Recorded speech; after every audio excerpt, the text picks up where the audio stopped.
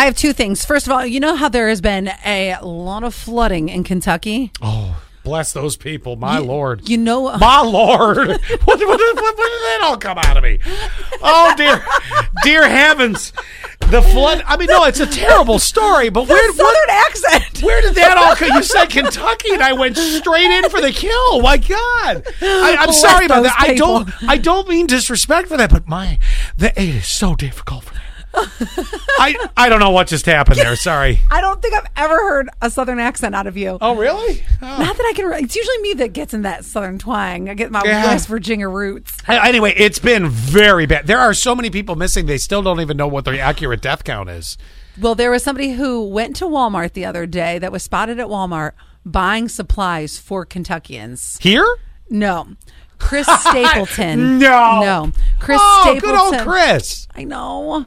And one woman even wrote, she goes, I was at Walmart and thought, that looks like Chris Stapleton. But but that's everybody at Walmart. Yeah, well, she goes, no. And then opens up her social media and she goes, dang it! That was Chris Stapleton at Walmart. How would you have known? You know, I mean, you can walk up to our Walmart right now. There's 10 Chris Stapletons right now in the meat department. I know. Isn't that so great that's the hottest thing? Yeah. For you to look like Chris Stapleton and be hot, like, you're lucky. Either way, he's a blessed soul.